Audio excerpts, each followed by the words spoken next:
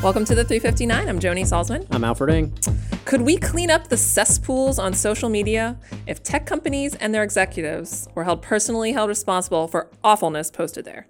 It flies in the face of a fundamental principle of the internet, but the UK released a plan on Monday that would create an internet safety regulator to do just that. This regulator would hold tech companies legally responsible if they don't remove things like terrorist videos or hate speech quickly enough. What do you think are some of the biggest questions or concerns about this kind of plan? Look, I think it's important for tech companies to be responsible for, curbing, racism, terrorism, like child pornography, all these issues that are proliferating online. I do think that this bill or this proposal in the UK is taking it maybe a little bit too far here. There's, I think, the biggest concern from a lot of folks in tech is about free speech and essentially what kind of content can and cannot be posted on social media, and holding them this responsible, I don't think is really a sound plan.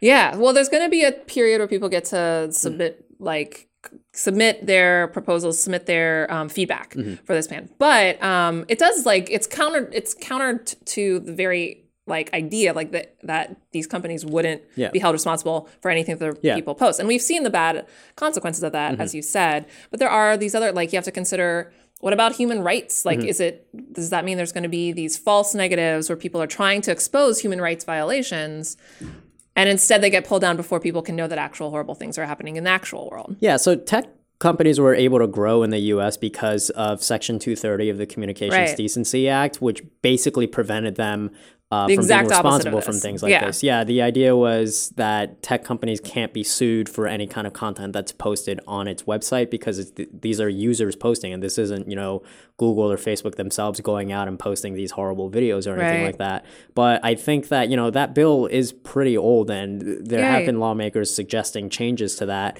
But I would, again, argue that you should tread very carefully when it comes to that because there's so many free speech issues that come with that. Yeah. Moving on, the best place to check robots, VR, and 3D printing may become your local library. As the world at large becomes more technologically advanced, libraries are sticking sleek, high-tech, lab-like capabilities next to their shelves of books.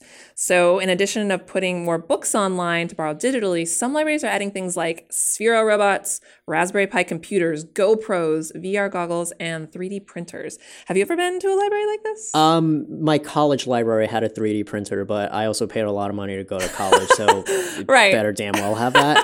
I can say I definitely appreciate more libraries having these for public access and things like that. And I think that's the idea.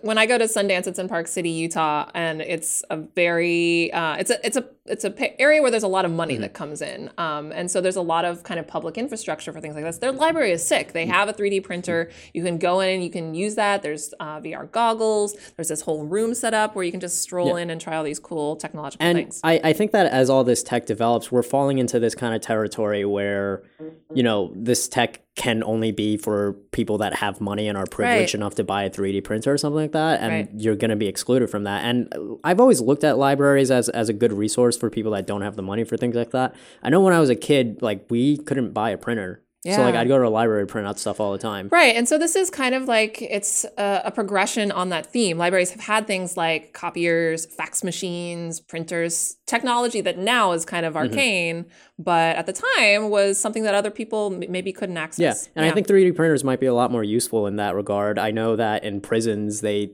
have to 3D print teeth sometimes for for fillings. I mean, they could you could use that as an actual resource at your library. Yeah. Sending teeth to our prisoners and their inadequate healthcare. Okay, moving on.